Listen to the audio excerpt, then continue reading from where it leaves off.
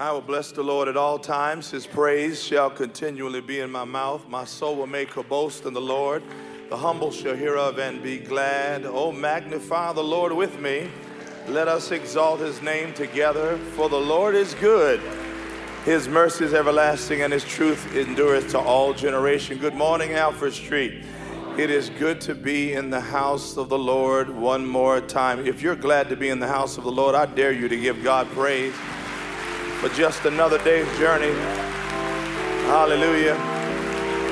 Praise the name of our God. Amen. Amen. I'm glad to be here today. We honor God today. I'm not confused about why I got up this morning. It had nothing to do with my behavior yesterday. It had everything to do with the goodness of God. And so I'm grateful to be here today. God has been good to me.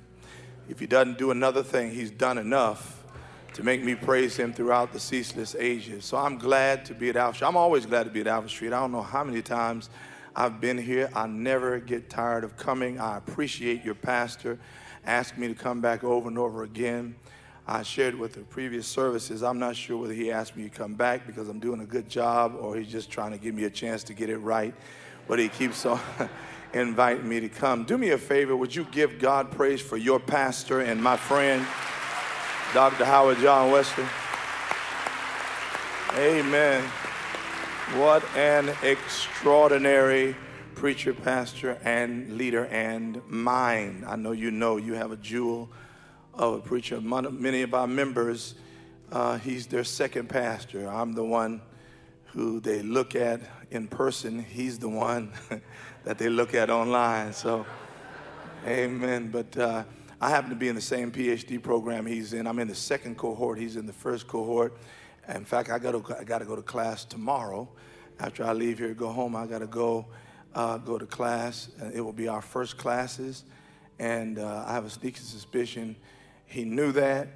And so he got me feeling some kind of way that he got me preaching. No, I'm just kidding. I'm glad to be here at Alfred Street and glad to be in the same program as your pastor. Listen, a lot of members here and a lot of leaders who are carrying the load and making sure things are running smooth and people are faithful while the pastor is gone. So I know there's a lot of people responsible for that. But would you do me a favor and thank God for Dr. Judy Fentress Williams for her leadership as well. Amen. Amen. I am certain that your pastor is at ease while he's away because of her and people like her who are at Alfred Street. And this choir, y'all, I know we got time constraints, but y'all got to let me say, I have enjoyed being in the presence of this choir. The angels have got to be jealous because they sang to the glory of the Lord came down. I don't know your directress's name. I don't even know your name, but it was worth the trip watching you direct the choir. Yes, it was. Yes, it was. You make me feel like I could sing the way you was directing that choir. I could tell she was bringing out the best in them, so it's just good to be here. I'm going to tell on y'all when I see your pastor again that you all have rolled out the red carpet of hospitality, been so nice, and I really appreciate it.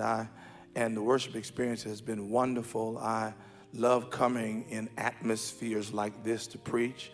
I've been at churches that were so cold you could see your words freeze in the air and fall to the ground right in front of you. But y'all love the word and make preaching easy. And that's because y'all have got a preacher here for a pastor who sets the atmosphere. Well, I know you didn't come for preliminary remarks. You want to know, is there a word from the Lord? And so is anybody in here who wants to hear a word today? I believe I can share a word with you. Do me a favor, join hands with your neighbor next to you, and let's go to God in prayer. Father, there are not enough words in the human lexicon to thank you enough for the goodness you have shown us, for sending your angels to guard us all night and all day, and then kissing us to wake us this morning to see a day that we have never seen before. Now, God, as we prepare for the preaching moment, we confess today that we can do nothing until you come. Bless your people. Make fallow the ground with the souls of your people, that the seed of truth might find depth, that a relationship might be established between some soul and the Savior. Then, Lord, help me, your preacher, breathe on my words and make them thine. Rescue me from me. Fill me and empty me at your will. Love me and do whatever you want with me. You can be reckless without my permission. Hide me behind Calvary's cross. Make my preaching so thin in human wisdom that only the shadow of the cross can be seen beneath. Take your glory, but Master, please give us the blessings, we pray. We ask it all in the name of the pre-existent, incarnate, crucified, resurrected, ascended, and soon coming King's name we pray. All the people of God said together, amen. I dare you to put your hands together one more time for God. Hallelujah. If you would, turn in your Bible or tap in your Bible app to the book of Ephesians, and I want to lift up and line out for our considerations Ephesians chapter 5, verse 18. Ephesians, the book of Ephesians, chapter 5 in the New Testament record, verse 18. If it's your custom to stand, you may stand this morning out of reverence for the word of God. Ephesians chapter 5.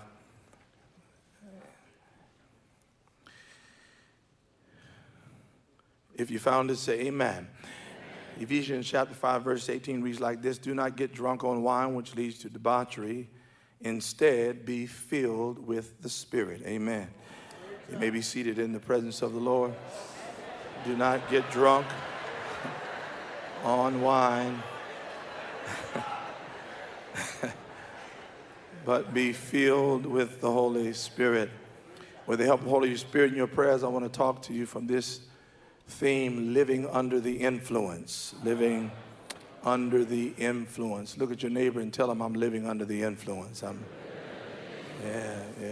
Yeah, that was pretty good. Look at your other neighbor, tell him the same thing. Tell him, I'm living under the influence.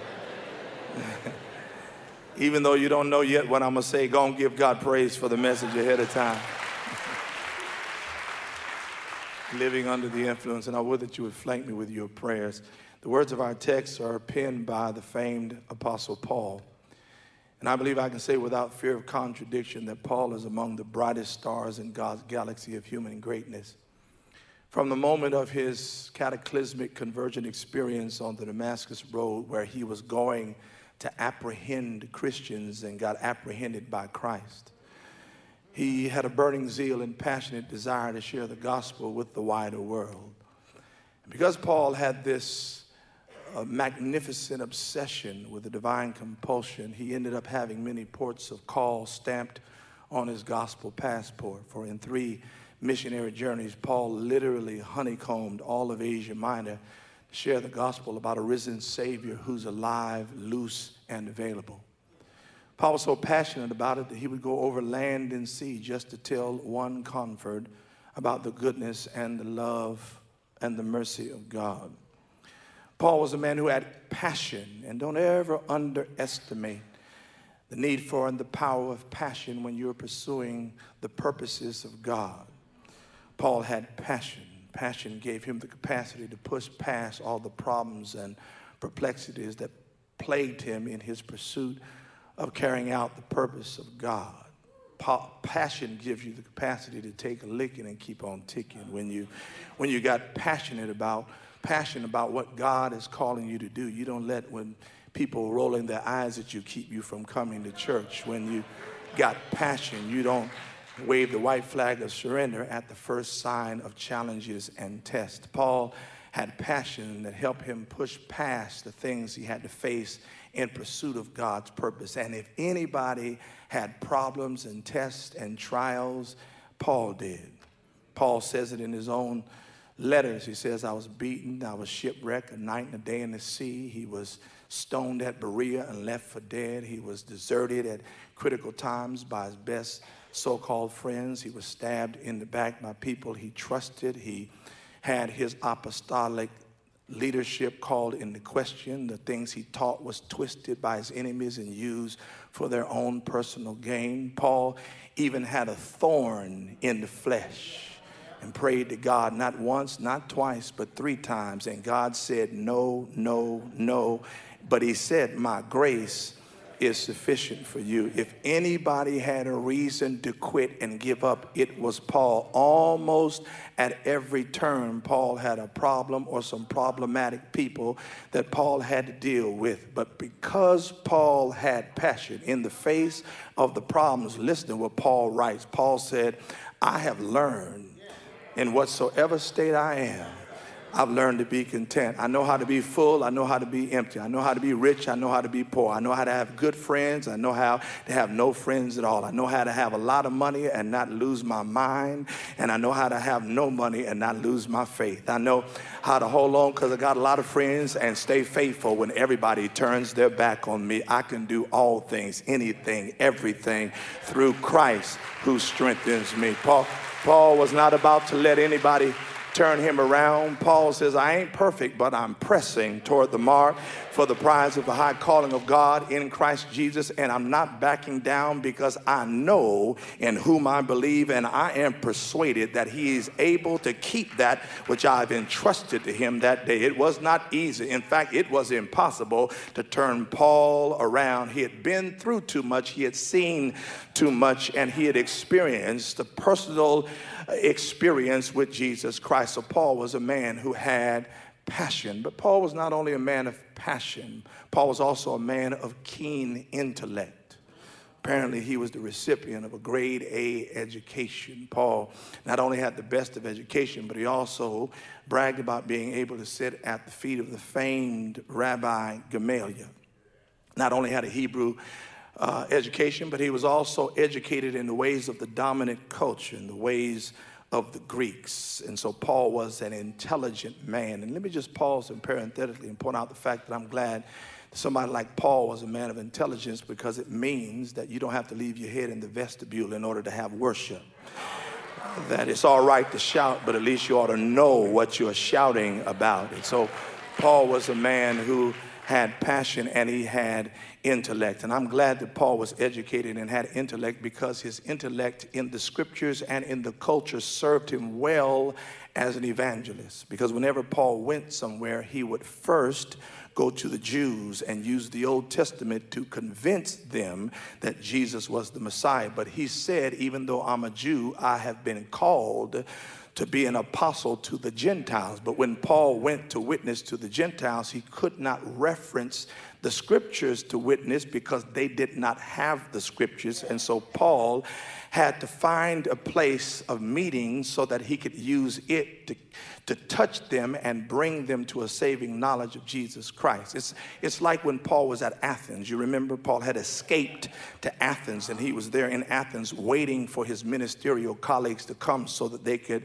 do ministry in Athens. But Paul looked in Athens, and the Bible says he was disturbed by what he saw. He saw a people who were wholly given to idolatry. And so Paul decided he just couldn't wait on his ministerial friends, and so he rolled up his sleeves and decided he would take Athens all by himself. And when he went to the agora, or the marketplace, he started preaching. And when they heard what he was preaching, they said, you need to speak to the people who are responsible for the spiritual well-being of the people. So he went to the Acropolis, stood out on the Areopagus, stood on the stone of imprudence, and addressed the Athenian intelligentsia, telling them about a God whom they ignorantly worship. He said, you know, I've been through your town, and I've seen all these altars everywhere. And he said, and I came upon an altar with the words inscribed, to the unknown God. That's the God I want to talk to you about. And when he started preaching, he did not reference Old Testament scriptures, but he quoted one of their Greek poets. He said, it is in him that we live, in him that we move, in him that we have our being. And he was talking about God. And even though he was not quoting the scriptures, he was telling the truth, even though it came from Greek literature, because truth anywhere is for Christians everywhere. And what I'm trying to argue is that Paul was a man of passion, and Paul was a man of intellect. And when his head and his heart held hands, it made for a combustible combination of evangelistic efficiency. Paul went throughout everywhere, sharing the gospel everywhere he went. And what I love about Paul is Paul ended up, because of his intellect and passion, writing most of the New Testament. And this book of Ephesians is simply more fruit from the tree of Paul's theological genius. And what a marvelous missive it is. I love this book, Ephesians, not only because of what's in it, but because where Paul wrote it. When Paul wrote it, he was not writing it while reclined in a plush, palatial palace, nor did he write this while he was sitting at some prestigious professorial desk ensconced in the hallowed halls of some prestigious institution. But Paul wrote this from the vantage point of a jail cell. But what I like about Paul is Paul had this capacity to see the bright side in every situation. Paul, even though incarcerated, did not sit in jail with his thumb in his mouth, having a perpetual personal pity party, feeling sorry for himself. Paul understood that it is possible to bloom where you're planted. Paul decided he would make the best of a bad mess. Paul said, I don't like where I am, but instead of me serving time, I'm going to let time serve me. And so Paul, instead of being preoccupied with his own pain, had a mind lifted above himself and decided he would write to encourage other people. Let me put a comma here. I ain't going to stop. Just want to pause to point out that one of the ways you can get over your own situation is quit being so preoccupied with your own situation and try to help somebody else. Paul wrote, he wrote to the Ephesians to encourage the Ephesians while he was incarcerated. And when he wrote this letter, it's a letter that teaches with both substance and by its structure. Just the way the book is put together is a teaching tool, because if you look at the book of Ephesians, roughly half of Ephesians, the first half is doctrine and the second half is duty. Paul tells us what we are to believe in the first half, and then tells us how we are to behave in light of what we believe in the second half. This is what you learn here. This is how you live based on what you learn. This is orthodoxy. Paul says over here is orthopraxy. Paul says, first of all, that this is what you are supposed to learn. He gives some mighty doctrines there in chapter 1. He says, we have been redeemed. Let the church say redeemed. He said, we have been redeemed by the blood of Jesus Christ. And then he messes around in chapter 2, and he says, you're not only been redeemed, he says, but you have been resurrected. Let the church say resurrected. He said, you've been raised in Christ from the dead, which means that before you met Christ, you weren't just lost, you were dead. But he said, because of Christ, you have been raised to new life. Not only does he talk about being resurrected, but in the next chapter, in the same chapter, chapter 2, he says we have been reconciled. Let the church say reconciled. He said you Gentiles were afar off with no hope and no way back to God. He said, but you have been brought close. I don't know why somebody ain't shouting in here right now.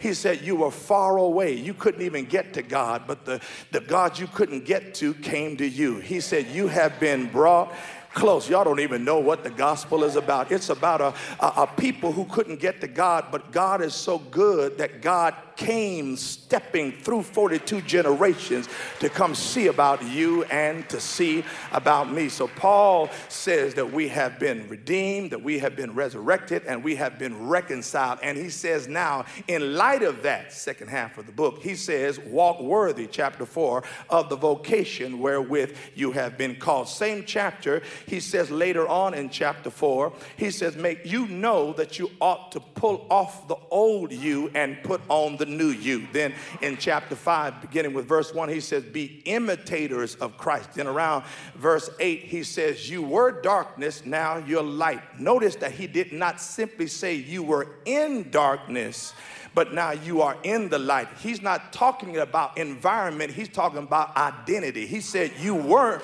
darkness, but now you are light. And then by the time he gets to chapter 6, he says, in light of what you know in God, he says, this is how to fight the good fight of faith. Put on the whole armor of God, that you might be able to stand. Put on the girdle of truth, the breastplate of righteousness. Have your feet shod with the preparation of the gospel of peace. Have the helmet of salvation, the shield of faith, and the sword of the Spirit, which is the word of God that cuts coming and going. And he says, after having done all, when the dust settles, he says, stand. Look at your neighbor and tell him, stand. That's what Paul does. Paul takes the ethereal and rivets it to what's real, makes it practical. He takes what is conceptual and he concretizes it by saying, this is all right to know what you believe, but you don't learn what you should believe so that you can impress people with what you know. You know it so that you can live it. The old folks say, if you got good religion, y'all ain't helping me, you ought to show some sign. In fact, Martin Luther King says that one of the problems of the church in his day was that they suffered from a high blood pressure of creeds and an anemia of deeds. And I've got issues these days with the white evangelical church. My issue is that you say you know the Bible and you're steeped in what you call the doctrine, but I can't tell by the way you treat people who are not like you. I said it, I meant it, I'm here to represent it. Paul says it's one thing to believe, but it's another thing to behave in a way. Jesus said, why do you call me Lord, but you don't do what I tell you to do? And so it's instructive even in the structure. But my brothers and sisters, what shouts me is that God tells us what we are to believe, and then he calls us to a way that we are to behave. But you can't do God's work without God's help. You can't live a godly life without help from heaven. What I love about God is God never calls you to live a certain way without giving you what you need to live. And the key to living out what you know is chapter 5, verse 18. It's the hinges on which the door of opportunity swings. The door of obedience swings on chapter 5, verse 18. Here's the key to living out the life you are called to live. Be not drunk with wine, but be filled with the Holy Spirit. I can tell by your faith. I need to break that down like a fraction, don't I? When I said, Paul says, be not drunk with wine, but be filled with the Holy Spirit. That is the key to having what you need to live life God has called you to live. And this is what I love about Paul. Paul has this incredibly ingenious way of being able to look at negative circumstances and find positive things. Because Paul finds a positive principle by looking in their negative past. When Paul had them read the letter to the Ephesians, they heard, be not drunk with wine. And when they heard it, some of them had flashbacks. Like some of y'all are having right now. You can look all sanctimonious if you want to, but when I said be not drunk with wine, some of y'all know what it's like, quit being so holy, to be drunk with wine. Paul knew how to reach into what's negative and I'll prove that Paul had this propensity to reach into something negative and pull something positive. Go back to chapter 6 when we talk about putting on the whole armor of God. I wonder where he got that idea from. Can I tell you where he got it from? Paul spent a lot of time in jail, and he spent a lot of time chained to Roman soldiers. But because Paul refused to feel sorry for himself, God breathed on his mind while he was looking at a Roman soldier. And see, Paul realized that when you look at something the way God wants you to look at it, that he wasn't chained to a Roman soldier. The Roman soldier was chained to him. Which means that he had a captive audience. Help me preach, Holy Ghost. Can you imagine the conversation that must have gone on between Paul and the soldier? Paul must have been there writing or studying or reading, and he looked at the man and said, so what's your name? My name is Paul. You have a family? Do you have any kids? How long have you been a Roman soldier? Do you like the job that you have? How long is your shift? And before you know it, in the course and interchange and exchange conversation, Paul had to say, do you know who Jesus is? And whether that soldier wanted to hear it or not, he had to stay there and listen to Paul for his whole shift. Talk about the goodness of God. But that ain't even the point I want to make. The point I want to make is he's looking at his enemy, but God breathes on his mind, and he shows him by looking at his enemy that he could take something from his enemy and use it to teach something positive to his friends. He looked at the armor on the soldier and said, we could use those as symbols of what we need to live a victorious life. Paul is just doing that again when he looked at the past of the people. He said the key to your victorious living is found in the past that you've been living in. He says you used to get drunk. He said, but the key to your living now is don't get drunk with wine. Don't be scared of the Holy Ghost. He said, but be filled with the Holy Ghost. Don't be drunk with spirits with a little s, but be drunk with the Spirit with a big S.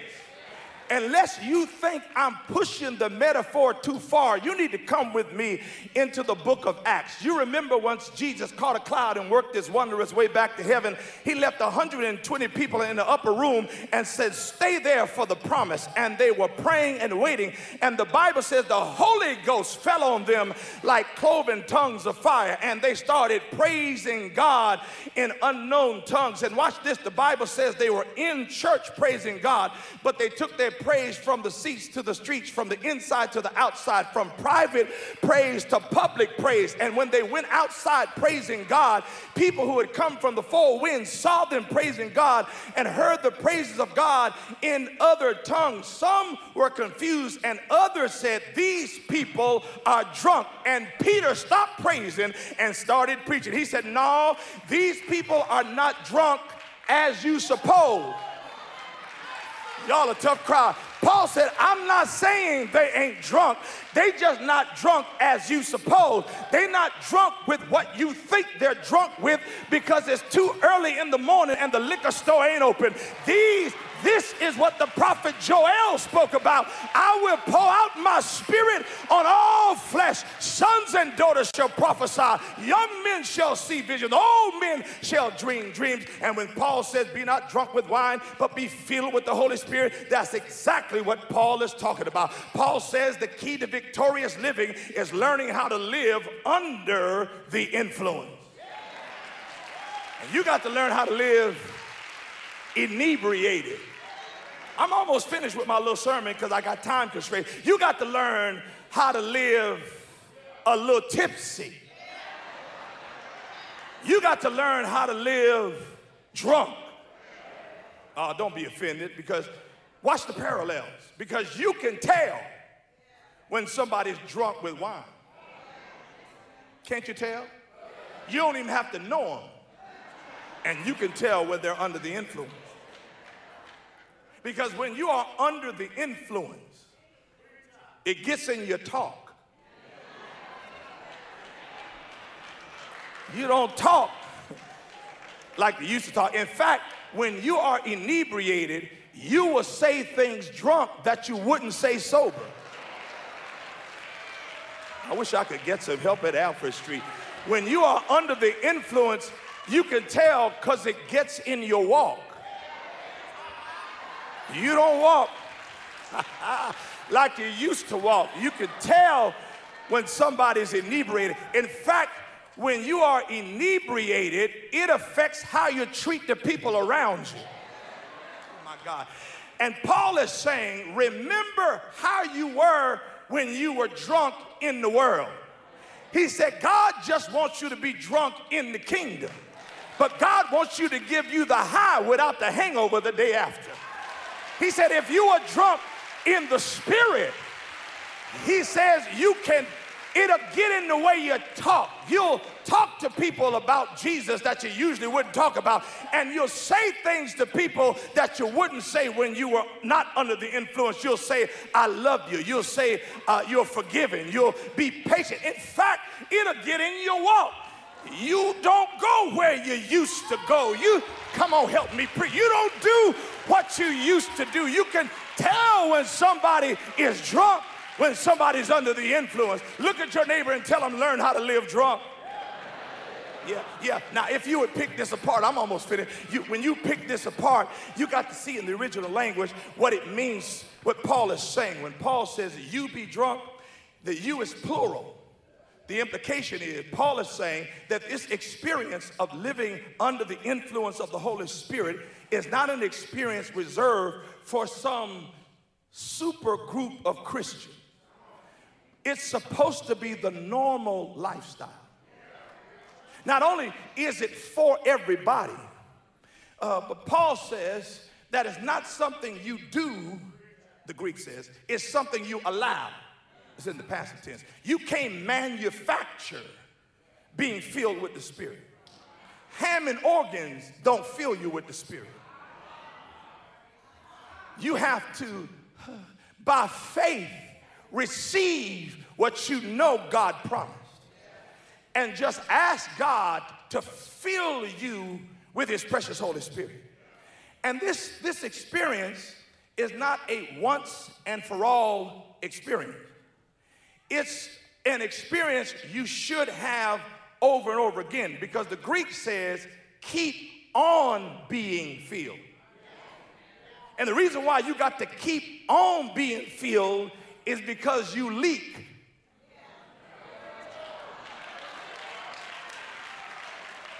And you know that you need to keep on being filled. Because when you are not filled, you can tell that you are not filled. Y'all looking all holy.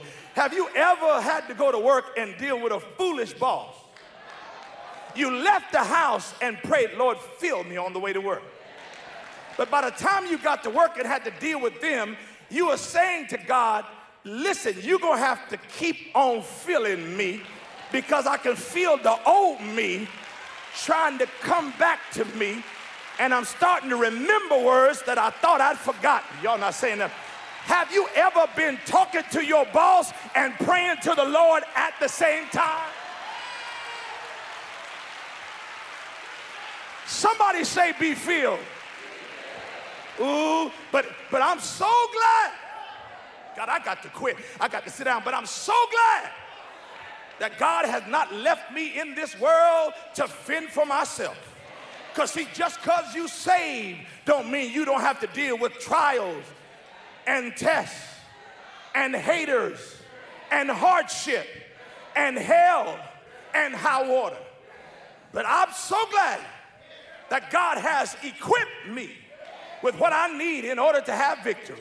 You see, when I'm filled with the Spirit, it's not God giving me more of the Spirit, because I got all the Spirit I needed when I was saved. The issue is not whether you have more of the Spirit. The issue is, does the Spirit have more of you?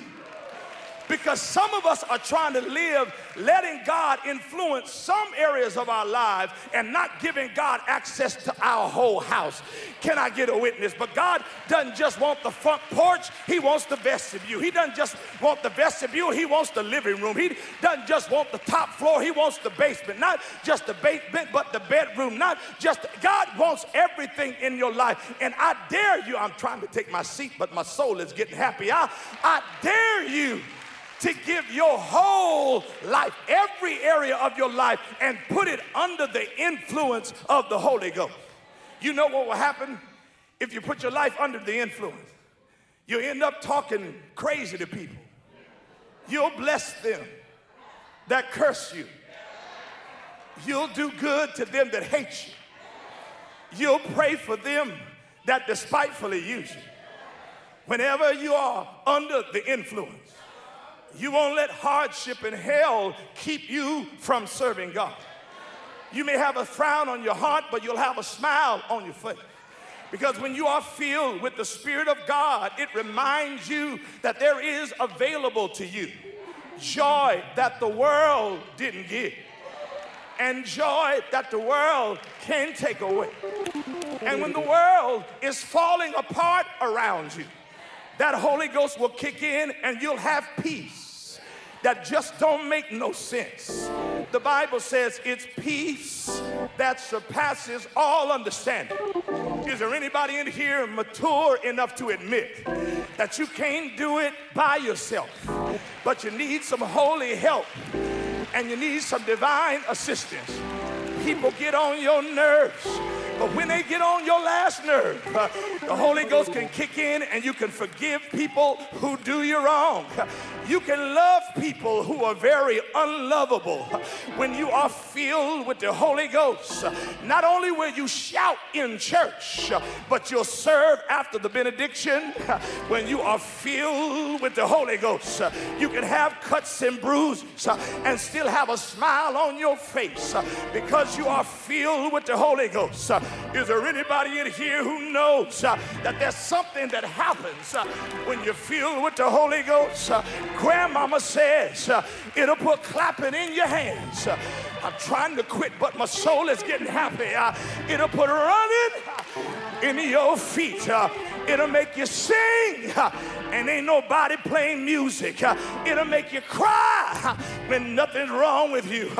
Thank God for the gift of the Holy Spirit. You know why we can have the Holy Spirit? It's because one day, one bright day, one glorious day, Jesus, my elder brother, your Savior and Lord, carried your cross and mine up the Via Dolorosa to die on behalf of your sins and mine.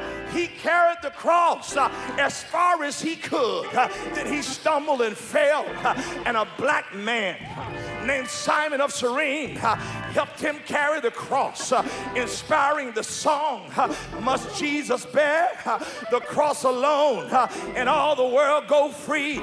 No, there's a cross for everyone, and there's a cross for me. The consecrated cross I'll bear till death shall set me free, and then go home, my crown to wear, for there's a crown for me. They riveted his feet, they nailed his hands, they hung him high, they stretched him wide. He hung his head, for me he died. But that's not how the story ends. 3 days later, he rose again.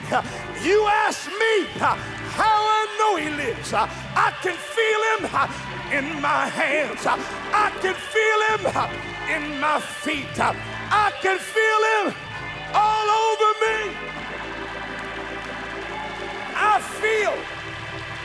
I feel a little drunk now. I feel a little high now. I feel a little tipsy now. When you leave here, remember to live under the influence.